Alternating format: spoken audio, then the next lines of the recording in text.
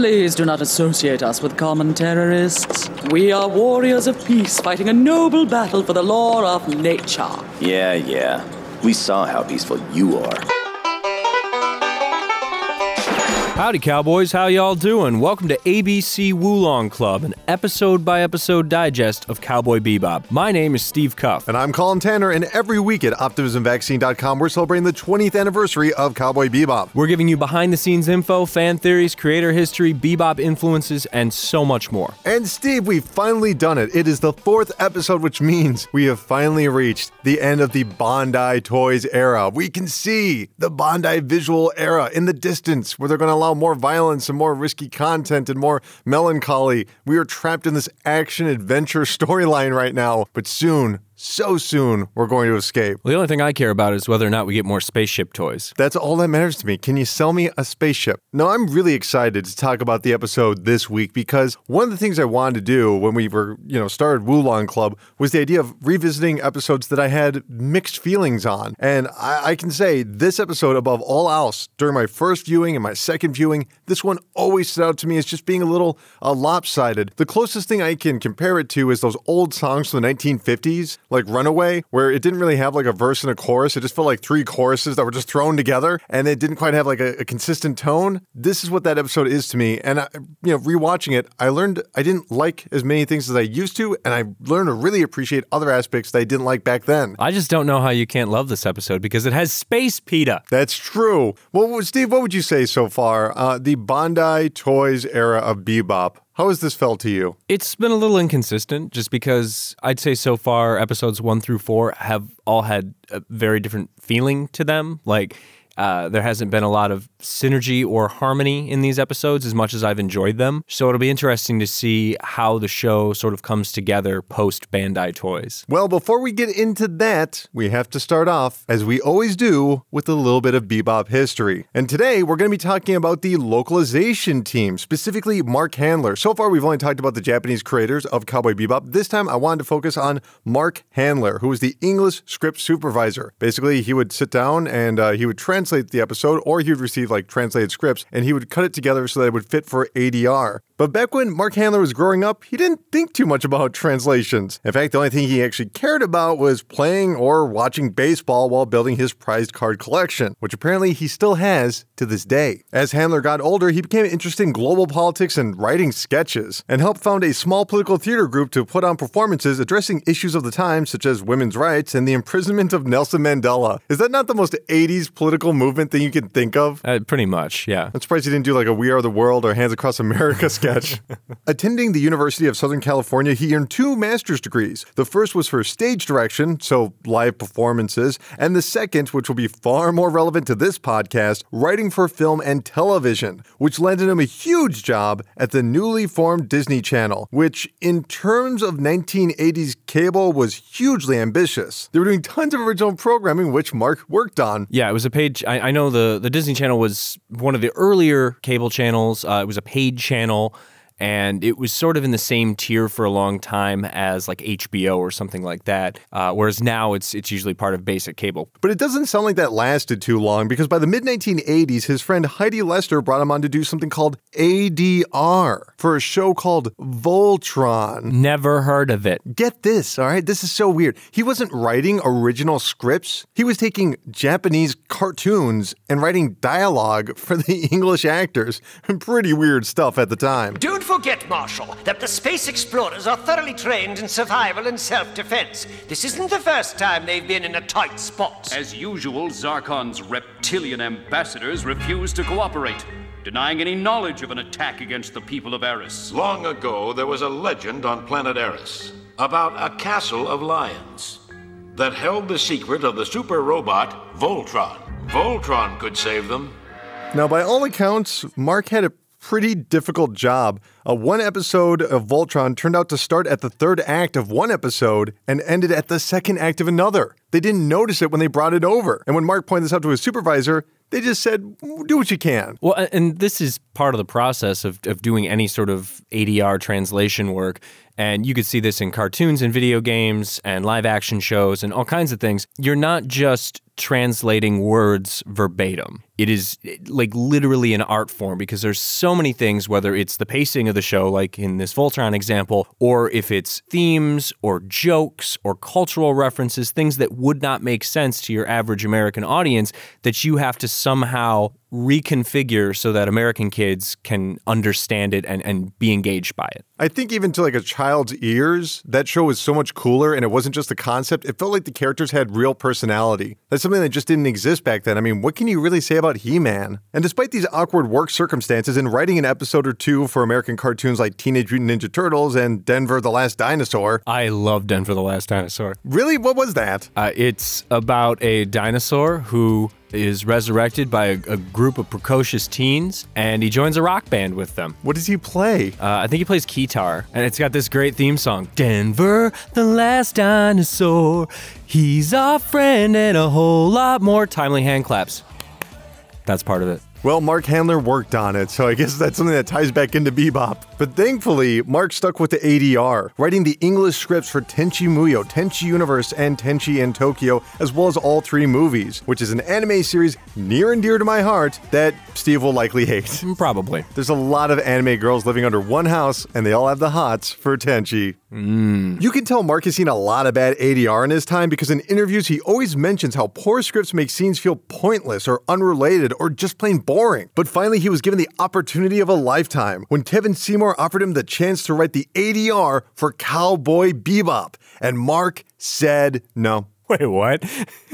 I wasn't expecting that to go there. Well, neither was Kevin because he really had his mind set on Mark because he was so talented. So he asked Mark again, and Mark finally said no. See, he was leaving the States altogether and going to travel around Asia. But Kevin offered him a highly unconventional deal. See, he could use this thing called email, the computer mail that was getting big, even in Asia, to send scripts no matter where he was. Well, it was pretty weird, but Mark agreed. And so he was able to go on an extended vacation while mailing the Bebop scripts back to America. Now, obviously everything worked out because since then he's contributed to some of the best scripts in the anime industry, including Fooly Cooly, Naruto, and Ghost in the Shell. But that's all after Bebop, so we're not going to talk about it. So if it wasn't for the increased popularity of email, Cowboy Bebop might sound completely different. Let's talk about this for just one moment here. The translation for Bebop so far, the way that people talk and sort of make jokes and riddles, does it come off as a natural translation to you? I think so, and this is kind of the delicate balance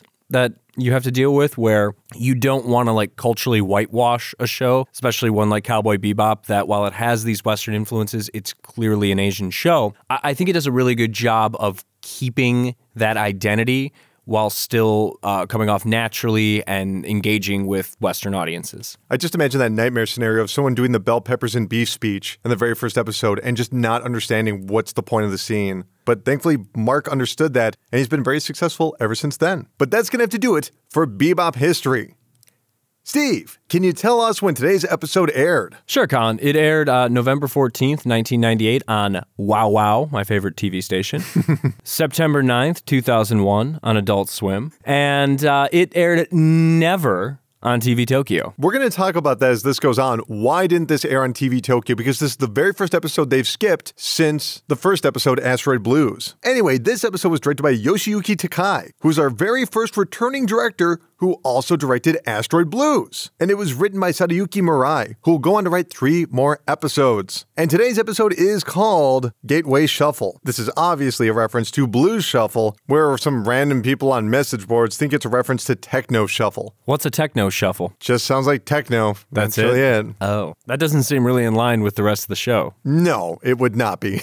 Now, the Blues Shuffle is most commonly associated with 12-bar blues. It's really how blues music works. Even if you've never studied music before, you know how beats work, because nearly every popular Western song ever written is 4 beats per measure. And popular music loves to use quarter notes. 1, 2, 3, 4, 1, 2, 3, 4. Count along to anything you're hearing on the radio, it's gonna fit. Because Blues Shuffle works kinda differently. It's basically 4/4 and using quarter notes, but each note has a double tap. Now musicians can leave that rhythm and go on to do whole notes or half notes or eighth notes or 16 notes, but it's all built around the shuffle. Ta-ta, ta-ta, ta-ta, ta-ta, ta-ta.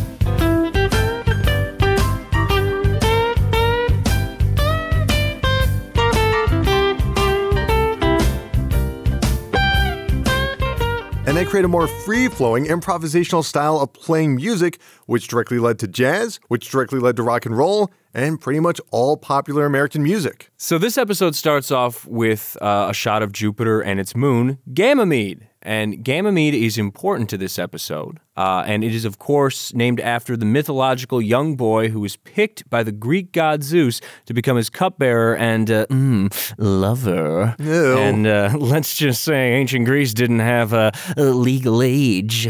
Are you serious? Yeah, that's disgusting. Oh my God. Anyways, Zeus is a pedophile. Also, this is the first episode not to show the gateway travel system in the opening establishing shots, despite the fact that it'll become a critical point later on, and also despite the fact that it's literally in the name. I get this feeling that they're starting to trust the audience a little bit more about what this show is. Yeah, just the mechanics of how it works and how people get around and the way that the characters sort of interact with their environment and things like that. And now, don't hold me to this, but I think after a while, they have episodes start off in other places. It's not always just space. I feel like they're just trying to tell every new audience member, hey, this is a sci-fi show. We're in outer space. We cut to the character that was introduced last week, Faye Valentine, who is seen stranded without gas in her red tail ship, surrounded by empty packets labeled chicken and rice, chocolate, sugar, and salt. Who eats a whole pack of salt? Or a whole packet of sugar, for that matter. I guess if you blend them together, it's kind of like kernel corn. And it appears she's drinking some sort of orange fluid, possibly orange juice or orange soda, or maybe even Tang, which of course the astronauts drink. Mm-hmm. Or space urine. So yeah, at this point, Faye sees a broken down ship in the distance, and she thinks about investigating because obviously, she's stranded. So it's safe to assume this is a popular travel area. Otherwise, being without fuel in space is a fucking terrifying concept. Seriously, that's the thing that stuck out to me in this episode is like, she's in the middle of nowhere, but she's not that worried about it. She's like drinking soda and whatever. She just assumes that someone's going to pick her up eventually. This would be a nightmare scenario, I feel like, in any other show. Yeah, I'd be horrified. There's literally like horror films based around this concept, so. Because the universe is big, it's not like a street where it's forward and back. It is literally 360 degrees. You don't even know which way is up. What are the chances you're going to bump into another ship? Anyway, it does cut to the title, which of course is Gateway Shuffle, and we hear this piece of music that I really, really, really, really like. It's called Sax Quartet, and in terms of Cowboy Bebop music, it is incredibly underrated. Nobody covers it because obviously you would need multiple saxophones. And just like it implies, it is 4 saxophone players, but they're not accompanied by anything, even drums. So the entire piece is built from saxophones. It is super cool, and it's one of my favorite Cowboy Bebop pieces. So yeah, at this point, we see Spike and Jet, and they're kind of hanging out in this restaurant, and Spike is kind of like scrolling through the menu. There is, of course, a cool little typo here where it says seared lamb with Hutter, which presumably should be butter. But overall, they actually spelled everything else right, which is impressive considering it mixes Italian interchangeably with English. So there's things like vitello al limone, which is veal with lemon. What say you, vegetarian loser, Colin? I don't know. I don't understand why anyone eats veal. That is messed up. What, you never eaten a baby before? Well. Come on. Why do you think I became vegetarian? The whole point of this menu scene is it's sort of setting up the central thrust for our conflict in this episode. So Jet is explaining to Spike the history of the Ganymede sea rat, which is a disgusting little creature eaten by the poor until it was rebranded as a delicacy. Where have I heard that before? Well, Spike's disappointed that it's considered a high-class meal because, he's gonna be cool, hipster Spike. He is such a hipster in this moment where he goes, well, then I'm out. If it's in. Spike, he wears like these old-fashioned clothes and he smokes cigarettes and he's got a crazy haircut. Is Spike a hipster? We have to ask these questions. Spike is definitely a hipster. Let's not kid ourselves. He's talking about Charlie Parker in 2071? Yeah, total hipster. But yeah, you really haven't heard Charlie Parker until you listen to it on Space Vinyl. And then he lights a cigarette and pulls a wisp of hair away from his face. That's how Spike works. Anyway, so, Ganymede Sea Rat is too high class, so he goes with the lobster miso stew, or lobster rice set. The irony here is, of course, that the Ganymede Sea Rat shares the exact same history as the lobster. We really need to break this down because how many people have you met? They're like, oh, I just love lobster. Oh, it's such a delicacy. And people still buy into it to this day if they only knew. It's expensive. Why is it expensive? Well, for a long time, it was used to literally feed prisoners in the Upper East Coast. So lobster was prison food. Yes. For a very long time. In Boston, pollution in areas like that. Yeah, so in the 1800s, canning became a thing. So people outside of the area were able to actually try lobster for the first time. And it immediately became popular. And the idea of fresh lobster then became in vogue because it's like, oh, I love it in cans, but have you had it fresh? Okay, so obviously, when people are like, oh, I gotta have fresh lobster, then the value begins to skyrocket. So even though these are literally like bottom-feeding sea insects, they suddenly become super expensive, popular food item. And this has been over 150 years, and it's still that way to this day. Red Lobster, a food chain, exists based off of this premise. I don't know. I just think of like, what if one day like Spam became? Yeah. Like, that's what this is. It's literal prison food. So it's just canned shit. Well, it's like the way with anything. It's like gourmet popcorn. What are you talking? It's popcorn. Popcorn tastes good. You put butter and salt on it. What is gourmet popcorn? Sidebar, for me, this is something that really kind of, it doesn't irk me, but it raises more questions for me. Nerd shit. Yes. The Ganymede sea rat is some sort of evolution of Earth creatures that were brought to space. Obviously, if humanity is going into outer space, they need to bring food with them. And I'm sure that they brought animals that would be able to procreate and, have a food source. Unless, of course, they're aliens, which would really undercut the hard sci-fi appeal of the show. But here's a fun fact about the actual Ganymede. It does appear to have a salty ocean, with scientists assuming that it has more water on it than all of Earth combined once you get past the frozen ice surface. Anyway, we get back into the restaurant where Jet puts on a special kind of glasses, allowing him to discover their bounty, Morgan, post-plastic surgery. Let's stop for just one moment. If you only saw the first 4 episodes, you would assume that plastic surgery is going to be this repeating motif. Right. It is not. And also, it doesn't seem to work very well, considering that the bounty hunters that are after you can just put on a pair of glasses that go, oh, look, this is the guy that just had plastic surgery. Yeah, and I love that line where Jet just says, come on, do that morphine for my endorphin. Morgan, of course, is not a nice man. He's surrounded by all these pretty ladies, but he's yelling at the waitress. He wants his sea rat sauté, which of course is risky because a few tables over, there are the Space Warriors. Which is the best name for a terrorist organization. Well, the Space Warriors are terrorists who are trying to protect the environment, which means now it is time for us to cover the real-world history of eco-terrorism. So terrorism is kind of a nebulous term. I think that's something we really want to start off by saying, because if you break it down, the separation between an attacker who is part of a military and a terrorist is that they largely target civilians and that they are not part of a greater military action. And usually they attack civilians because they are trying to spread terror to scare the general population, to spread their ideology and change a government's behavior. Now, the modern environmental movement began in the early 1960s, hippie shit. And like all political movements of the era, they were split into pure pacifism through protests and more aggressive prevention tactics. I mean, how would you describe an organization like perhaps the Weather Underground? Sure. I mean, Weather Underground, they did a lot of good things, I think, but also when it comes down to it, they were domestic terrorists. So, and that's the other thing with the ideology too. You can say that if you use guerrilla tactics or terrorist-like tactics, you're still a terrorist, even if your intentions are pure and good. Anyway, the Space Warriors are headed up by Twinkle Maria Murdoch, who, according to Jet, took over a well-meaning organization and turned them into terrorists. So yeah, the way that they kind of frame it is, this is like Space PETA. And then when this woman takes over, she makes their tactics more and more aggressive, and people are like, "Ugh, I don't know," and they start quitting. So then what you're left with is just the most extreme faction within this group, and they start encouraging violent behavior and violent demonstrations. Here's my kind of issue with the concept, because they say they were a legitimate organization at first that became terrorists, but what exactly could they possibly protect beyond the Ganymede sea rat? They're in outer space. Stuff just collides all the time.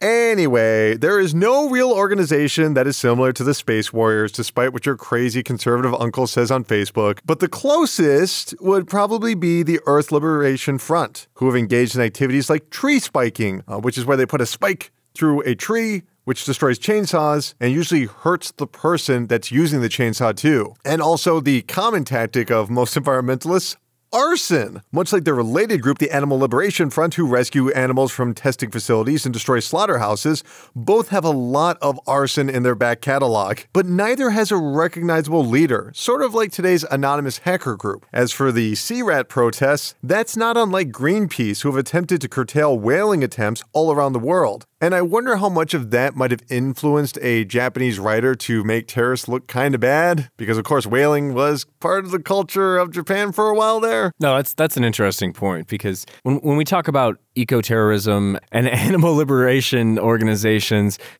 a lot of times those are very Western concepts that don't necessarily jive with, the overall views of people in Japan. But speaking of Greenpeace and whaling, an early member of the group, Paul Watson, was considered so aggressive in his anti-whaling attempts that he was voted out of the organization in 1977, though he would continue his efforts over the next 40 years, even receiving his own reality show, Whale Wars, which most people have probably heard of. So lots of different influences, but there's no real-world parallel to the Space Warriors and Twinkle Marie Murdoch. I know some people, the obvious comparison is PETA, and we've certainly brought up PETA here. And PETA, even as me, a vegetarian, I will say they are stupid and weird, but they're not really like the space terrorists. They're mostly a marketing campaign. Now, like we mentioned at the very beginning of the episode, I'm so glad that this aired on September 9th, 2001, because had it been scheduled for the next week, it probably wouldn't have aired. Obviously, 9/11 happened. And I know people are going to think I'm exaggerating, but Steve, back me up here. Just like everything about terrorism on television, stop. That was not a plot device. Mm-hmm.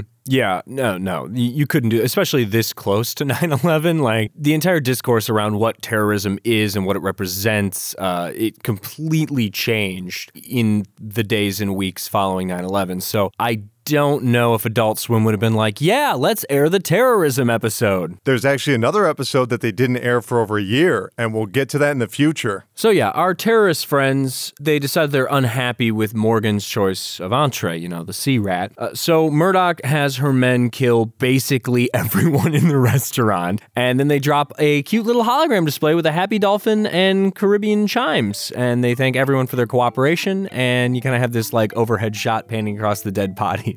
And this is kind of a fun juxtaposition that the episode plays with, because you have goofiness of the terrorist organization as it is, but they're still very like maniacal and evil and kind of scary. And then you have this silly spectacle, and this is the equivalent of someone yelling "meat is murder" and dumping paint on some guy at a steakhouse. Like, that's the way they see it, except instead of just dumping paint on someone, they literally just killed a room full of people. And I do think it's worth pointing out that when they go to the Space Warriors at their table, everything they're eating is vegetarian, because she's eating a salad, and there seems to be something else that's like cucumbers or whatever. So they are fully strictly vegetarian. And like you were talking about with the music there, it's so chilling. It's a bit like a murder at a Chuck E. Cheese is what it kind of comes off as. And also I think it emphasizes too, and we'll see more of this throughout the episode, these little moments, this weird friction that exists because the actions that the terrorist organization is taking, they're so serious, but as characters, they're also over the top and at times silly. Like, there's actual like laugh out loud moments in this episode, but what you're laughing at isn't funny in isolation. And I think it's time to talk about it, because this is the only scene I can think of. Is this the reason it did not air on TV Tokyo? Probably. I mean, it's really difficult to say. I can't tell. I mean, they are just littered with dead bodies all over the floor, covered in blood. And it goes from like, happy restaurant scene to pitch black dead bodies all over the place. I have to imagine this is what got rid of it, because there's nothing else in the episode that I would see so objectionable to TV Tokyo. So there's this part that happens next that I struggled with, and I'm hoping you can help clear it up a little bit for me. So there's a brief kind of like, scuffle and an escape that's going on after this massacre, and Spike is able to go up to Murdoch, put a gun to her head, and essentially capture her. And she's got this 25 million Wulong bounty, which is at least 3 times higher than any bounty we've seen so far. And then her little minions, her little warriors, are forced to leave her behind. Like, Mother, I don't want to leave you. Can we talk about that for a second, how creepy it is that they call her Mother? Yeah, it is kind of creepy. It's very Mike Pence. The part that I'm confused about, like, everything makes sense. Mm-hmm. And maybe I don't understand how space bounty hunting works, so you can clear this up. we hear police sirens. The police are on their way. Right. We are on the planet of Ganymede. The Ganymede government is the one who's put out this 25 million Wulong bounty. And even what they said last episode with Faye, when they said that's the only place that'll cash out your bounty for Faye. Exactly. Yeah. So we hear the police sirens. Spike has her captured, and then we immediately cut to them with her tied up on their spaceship. Why didn't they just turn her in? That doesn't make any sense. Okay, so it's not just me. There's not an explanation here. The exact same thing when I was watching that, because you hear the police, and he even says, you better get out of here before the police show up. And so they leave her behind. That is the driving force of the scene on why they leave. It doesn't make any sense whatsoever. But when we're back on the Bebop, Spike views a slideshow of the Space Warriors, given their backstory. And there's some signs written in English that are hilarious. There's one that says, sea rat is no good to eat. We like pork. Yeah, because, kill the pigs. Then there's another that was written in German, which I actually translated on Google, and it says, the destruction of the environment is unfavorably high. The sea mouse. Okay.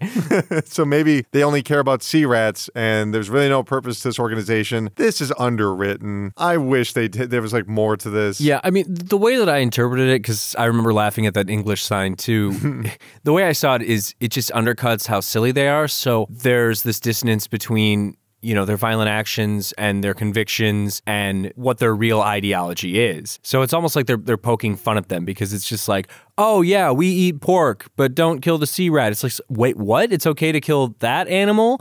There's so much wackiness to this group, and clearly their leader is unhinged. So it's basically saying that, yeah, while, maybe killing animals is morally wrong, you could make that argument, these aren't good people. It's a way to say, don't sympathize with the terrorists in this situation. So I'm thinking that these characters are possibly underwritten. I think you're taking a different turn here and saying that their limited scope of interest is actually a comedic purpose. Yeah. Huh, I never considered that. Unfortunately for Spike and Jet, it appears their bounty has been called off by Ganymede, because there's a guy in a business suit who called it off. Who is this guy? I don't understand, because he was seriously on the phone and he said, yes, Mr. President at one point, and then someone else calls him Chief. I got no clue. And all we ever see of Ganymede is this seaside spiral building where he is, but they mention there's 8 million people, but we don't really see any of the people. That's a lot of telling and not much showing. Anyway, we have to talk about it. It's discovered that the Space Warriors have created a brand new virus called monkey business. This rocks. Okay, we have very different opinions on this. I can tell. So goofy. Okay. I'm going to get my piece out. Then Steve, please, call me out wherever you're not going with me on here, all right? They have called off the bounty because of something called monkey business. And I want to start off by saying that this is a reasonable plan for environmentalists. If you want to stop humans from destroying nature and leave everything else intact, except for the nuclear generators that don't have any people running them, so they'll obviously explode, and all the planes in the sky, they'll crash, and all the cars and everything else, that's fine. If you want people to just be monkeys, whatever. My issue is exactly how does this virus work? Because they mentioned that chimpanzees and human beings, there's only a difference of 2% in their DNA. Okay, all right. So they have this virus that could change one person's DNA in the course of 20 minutes. Not only that, but they only have one scientist that worked on this virus. And it turns people into monkeys. First of all, yes, there is a 2% difference between chimpanzees and human beings, which is actually a really wide gap. Here's my issue with the 2% of the DNA. The problem is, what does that mean? Humans and chimps have around 20 to 30,000 genes. So that 2% is spread out really thin all over the entire body. And even then, it activates and informs how something is built. But that's just it. This starts in the embryonic state. So what exactly is going on with monkey business? Well, it looks like a dude is getting lobotomized. We'll talk about that later. And that could make sense because humans lose 7,000 neurons every single day. But is he going to be developing a greater sense of smell like apes? Because that doesn't make any sense. You can't gain abilities. And are these people growing fangs? How is that working? And here's my real issue with it. This is magic. This is a magic virus. This is the very first X-Men movie where they're turning people into mutants. I am okay with this. If we're reading a comic book, with Spider-Man, where people are being turned into dinosaurs from a laser gun, I'm okay with this. If we're watching a horror movie like The Fly, I am down for this. But inside the world of Bebop, this is irreversible. I don't know how you can fix this, because at that point, why aren't you influencing new DNA strands to human beings? Why do they just look like regular human beings? Why aren't they able to like regrow limbs as opposed to using robotic limbs? I hate it. I hate it so much, Steve. My name's Colin, and I take the Space Cowboy show too seriously. It's goofy as shit. I love it. It's so silly. It's ridiculous. I love the way that Murdoch is just so twisted and completely out of her head. I love the way they animate her face. It's so detailed and gross and sinewy and weird. And of course, she's going to come up with this ridiculous plot to turn people into monkeys. And it's totally in line with this criticism that the show has, this ongoing criticism of like just the goofiness of eco-terrorism, because you have these extreme eco-terrorists who aren't just like, hey, like let's decrease carbon emissions and yada, yada, yada. But these are people who are like, no, we got to burn it all to the ground and we're all going to live in the woods and that's it. The only way to save the animals is to turn you all into monkeys. Like, it's a completely patently lunatic idiot idea, and it's hilarious. It's great. So you're taking this episode as is funny. Yes, 100%. A dark comedy. It's very dark and hilarious. I will also admit, you talked about her facial expressions when they show the apes in the containers. Mm-hmm. That's some really good animation. Maybe, and her face as well. That's the best animation of the episode. Anyway, we do cut to the lab, which remind me a bit of 1995's Outbreak. I don't know if you remember that movie. Oh, yeah. Do you see that sort of similarity? Yeah, I was thinking Outbreak for sure. And also, there's a lot of films, and this spanned from literally like the 1930s on through the 1970s, where it's just, man toying with nature too much, apes gone wild type of movies. And this was a very popular thing because it was easy to get a monkey suit for cheap. So you saw a lot of movies like this. It's got echoes of The Island of Dr. Moreau, things like that. So there's a lot of things that tie this to both, horror and exploitation throughout the mid to late 20th century, as well as literary things. I think if we're looking for the scene that really hammers down how deranged these people are, and yet it's still kind of funny, it's the scene where they're talking to the chief and that one guy is playing with a plushy sea rat while they're threatening to kill 8 million people or lobotomize them. I was literally like cracking up during that scene. It's so great. Which is just like, it's so funny because that's the whole thing, is like, not only are they crazy and dangerous, but like ultimately it's very infantile. Also, that scene that we were just talking about with them all standing around the monitor, I love that they could have just drawn them to look scary, but they don't. They draw them like regular people, and they use the flickering light source, the lower light source that gives that natural spooky effect on the face. So after this, we finally get back to Faye, who has made contact with a ship, but unfortunately for her, it's the Bebop. Womp womp. So Jet and Spike handcuff her above her head. Not the best visual. We've got the second episode, and Faye's being handcuffed by Spike and Jet again, even though they don't seem to be fetishizing her in any way. But this just doesn't seem to be a practical way to handcuff anybody. No, they didn't. They didn't handcuff Murdoch this way. No, they tied her up with rope. Yeah. So, anyways, they start digging through her belongings, and they discover the vial on monkey business that Faye discovered in the broken down ship. And so Spike, of course, goes to work trying to break it open, because that's what you do. Oh, look, mysterious vial of who knows what.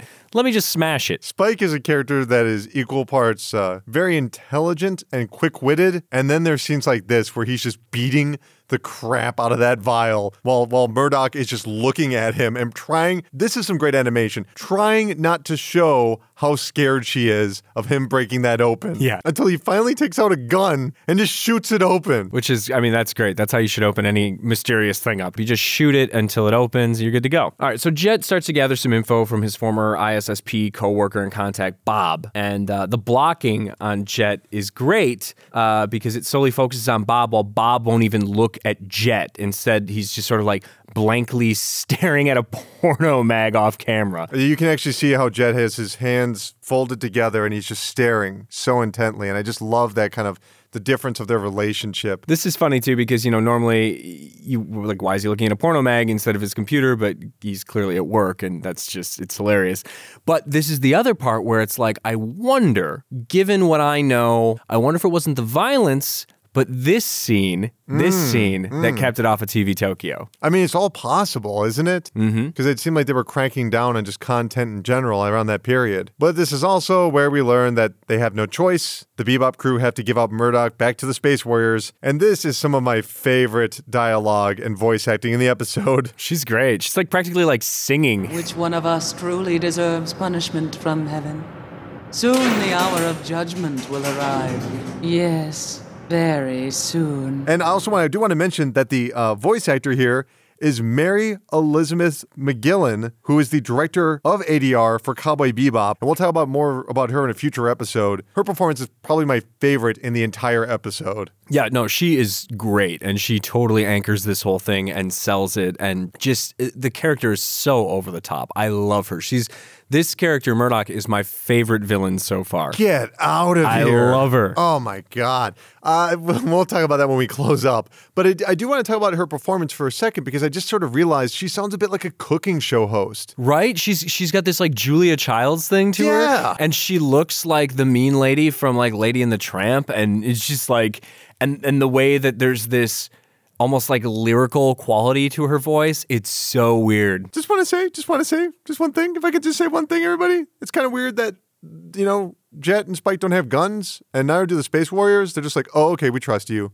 These are terrorists, right? Yeah. Wouldn't they just try and kill them anyway? I guess Mom maybe said don't bring any guns, but we kind of needed that scene. I don't know. Not to mention some very cheap-looking animation where it's clear that a still of Murdoch is just floating towards the Space Warriors, where she should be walking because gravity is still enabled. Okay, here's the scene that I've wanted to talk about since I rewatched this episode. Because in case you don't know, me and Steve, we sit down and we watch an episode, separately of course, and we're writing out what happens shot for shot. And this scene is perhaps the most confusing thing I have seen in some time. I call it the confusing decoy scene. The police are trailing a decoy ship, and the decoy ship releases a bunch of holograms, like we saw earlier. One of them says, keep clean our space, something to no dirty cosmos. We want no dirty underwear.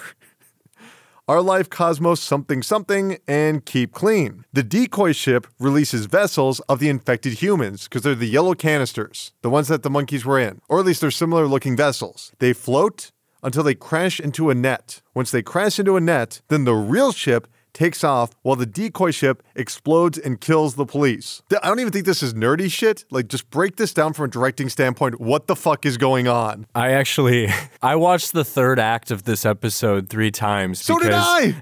Like, from this scene through the end, which we'll get to, where they're, like, entering into different dimensions and shit, I'm just like, why is this like this? And this is, like, some hardcore... This is the anime shit that I talk about when people are like, oh, do you like anime? And I'm like, well, I like some stuff, but it's just like it gets way too far up its own ass. And this is definitely one of those situations. Before we even get to that, though, let's talk about that decoy scene. How long did they have a decoy? Because the police were already following that ship. When did they leave? Were they inside those yellow vessels and then they climbed into another ship? I don't think so, because I think that's where the apes were. I really want someone to, like, email us or tweet at us or just like break down this scene for me, because I watched it over and over and I was just like, I don't understand how this works. Why are they releasing the canisters? Why do we follow the canisters hitting the net? What does that mean? What is that point of that? And it's a long scene of us just following empty canisters or full canisters hitting a net and then another ship taking off. Was that something to give them a clue that they're supposed to leave? I don't know. I got no idea. And even then, my bigger question is, was this always the plan, or only after Murdoch was captured? Yeah, and I was thinking about that too, and I'm guessing it was something that they hatched after Murdoch was captured, but then we're looking at how incompetent her underlings are, and the idea that they could have somehow stitched together this elaborate plan. And also it's worth pointing out that Faye went to that ship, which was a spy for the Space Warriors, that was killed by them once he was discovered. He was a spy for the government, and he was inside the Space Warriors, and the Space Warriors killed him. They blew up his ship. And she says, we're going to stick to the plan, but then she gets kidnapped. I don't know what's going on at this point, but the explosion looks really good, which has like the kind of expanding oranges and reds, and then the like hot white right in the middle. that just shows how powerful this explosion is. Even though that would not exist in space, it's a really cool Whatever, effect. it looks cool, yeah. Who gives a shit? Looks amazing. But then we get to my favorite moment in the entire episode. Hell yeah. Steve, you better take this. How motherfucking cute is Ein handcuffed and slightly off model? He looks like a little fuzzy sausage. He does. I don't know what he's barking for. If it's angry barks or if just to be cute as hell, that's why. Okay, lucky for the Bebop crew, the bounty is put back on and Spike and Faye head into hyperspace. I've been teasing this for a while now. Let's explain the Gateway travel system. Okay, these are also known as astral gates, which somehow access hyperspace, almost like a pocket dimension where real-time movement is accelerated to be faster than the speed of light, greatly reducing travel time. However, this requires gates to be in place. So let's say we're at Mars and we want to go to Pluto. We need a gate at Mars, and we need a gate at Pluto. Think of it like a freeway of sorts. So hyperspace is win-win all around because you're essentially phasing through a layer of reality. But if the gate were to shut off, and then you turn it back on, you're screwed because you'd be trapped inside of it because, like I said, it's a pocket dimension. When they turn it back on, it's an entirely different dimension. They can't access that dimension again. They don't have that technology. But because hyperspace is not a static place, it only exists temporarily in the first place. But the gates are accessing hyperspace and holding it and shaping it for travel. Now, I'm not great at this kind of stuff, but in terms of analogies, it's like building a sandcastle with those plastic cups. And then you knock it down, and then you try and rebuild the sandcastle. You might be able to make it look identical, but it's not the exact strains of sand. So basically, instead of having ships that just have warp speed and can travel as fast as possible, this is a substitution. What do you think, Steve? Good or too cartoony? I like it. It works. It kind of separates it from other sci-fi shows or movies. You know, it's not just like Star Trek or Star Wars or anything else like that. So it's kind of interesting. It's fun. And there's some depth to it. It's kind of cool. And it also allows for some interesting story wrinkles, which make the ending of this episode a little bit messy, but also it all kind of fits within the universe. So kudos to them. This right here is the scene that really salvages the episode for me. I mean, I'm not getting a whole lot of character here, and I'm not really getting a whole lot of development, but at the very least, I get an amazing action sequence when Spike heads into hyperspace to confront the Space Warriors and prevent them from firing the monkey missile that will destroy Ganymede. Did I just say that out loud? What does that mean? Yeah, monkey missile. From the terrorists who wear, like, sea rat hats. Yeah. Also, the song that's playing here is called Too Good, Too Bad. It is one of my favorites. I recently saw someone on YouTube that was covering the drum part of it, which is just excellent. Plays a bit like a drum line, just that rat-a-tat-tat-tat-tat-tat-tat-tat. It's amazing. Yeah, the music is fantastic in this scene. Oh, it's so good. We see a first-person perspective of Spike entering hyperspace, which is great because I really think it communicates how simple of a process this is. You go on the gate, and you're in hyperspace. And if you were to fly out, you're out. He's not activating anything inside the ship. It's a very simple freeway concept. Also, I love that Spike is going maybe the wrong way because he's dodging traffic. Now, the missile opens up, and it breaks off into 3 parts, and he fires his plasma cannon that takes out 2 of the missiles. Now, I think this is the very first time we've ever seen the plasma cannon. Yeah, I think that's accurate. I mean, if I'm making a spaceship toy, it better damn well have a plasma cannon on it. I think it's a cool looking ability. I see this sequence right here. This whole ending sequence is a once again an advertisement for toys. Also, this ending sequence is 1, an advertisement for toys, and 2, anime as hell, if I can use the word anime that way. I love the next part where Faye just chimes in and is like, oh, I can help you, but I want 80% of the cut. And Spike says, no way, you get 40. And she goes, fine, I'll take 60. And then Jet says, that's fine, just do it. It totally establishes the dynamics in their relationship. Spike's going to lowball her, she's going to reach too far, and Jet's going to say, fine, just get it done. There's only one problem. There's not 1 missile left. There are hundreds left, because that one also breaks apart. And this is where Spike delivers, I will say it, the worst line in all of Cowboy Bebop. It's multiple warheads, and this is not the military. It's multiple warheads, and this is not the military. It's multiple warheads, and this is not the military. What does that mean? It means it's not the military. What are you talking about, Steve? It's not the military. He saw multiple warheads, and we know whenever we see multiple warheads, we go, is this the military? And we have to check. Is it the military? And sometimes it is, sometimes it's not. Would it make a difference if it was? It's multiple warheads, but it's the military. It's okay that literally hundreds of missiles are coming towards my face. We have talked about how good the translation is. This is garbage. That line is awful. All right, so the way that this wraps up is the government decides to close the gate altogether. So Faye and Spike narrowly kind of fit through the shrinking astral gate portal thing. And then Faye freaks out because she sees all these missiles that are trapped in hyperspace sort of passing through her. This is bad news for the Space Warriors, made even worse when it's discovered that Spike slipped the vial of monkey business back into Twinkle's pocket. And so now the whole crew will die in hyperspace and their intelligence is slowly disintegrated. And this is dark as shit. Seriously.